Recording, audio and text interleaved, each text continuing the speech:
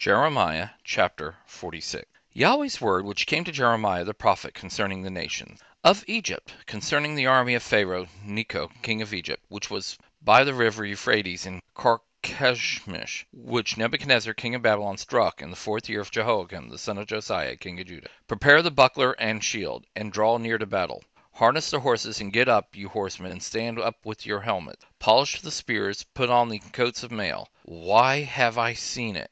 They are dismayed and are turned backwards. The mighty ones are beaten down, have fled in haste, and don't look back. Terror is on every side, says Yahweh. Don't let the swift flee away, nor the mighty man escape. In the north by the river Euphrates they have stumbled and fallen. Who is this who rises up like the Nile, like rivers whose waters surge?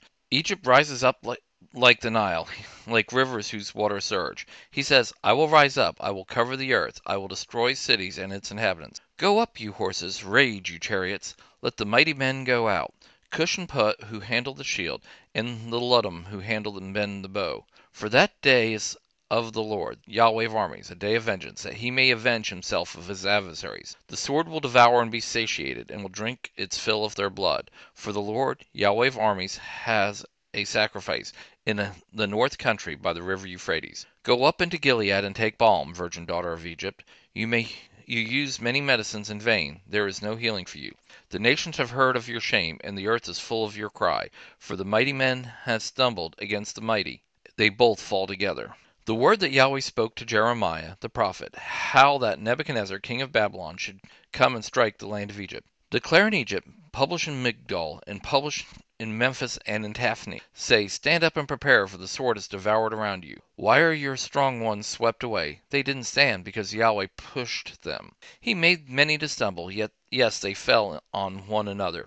They said, arise, let's go against our own people, and to the land of our birth, from the oppressing sword. They cried, Pharaoh king of Egypt is but a noise. He has let the appointed time pass by. As I live, says the king, whose name is Yahweh of armies, surely like Tabor among the mountains, and like Carmel by the sea, so he will come.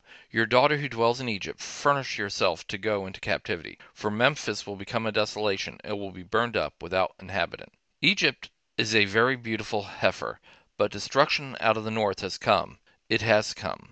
As her hired men in the middle of her are like calves of the stall, for they also are turned back, they have fled away together. They didn't stand, for the day of their calamity has come on them, the time of their visitation. Its sound will go like the serpent, for they will march with the army, and come against her with axes as woodcutters. They will cut down her forest, says Yahweh, though it can't be searched, because they are more than the locusts, and are innumerable. The daughters of Egypt will be disappointed. She will be delivered into the hand of the people of the north. Yahweh of armies, the God of Israel, says, Behold, I will punish Ammon of No, and Pharaoh and Egypt, with her gods and her kings, even Pharaoh and those who trust in him. I will deliver them into the hand of those who seek their lives, and into the hand of Nebuchadnezzar king of Babylon, and into the hand of his servants. Afterwards it will be inhabited as in the days of old, says Yahweh. But don't you be afraid, Jacob my servant. Don't be dismayed, Israel. For behold, I will save you from afar, and your offspring from the land of their captivity. Jacob will return, and will be quiet and at ease. No one will make him afraid.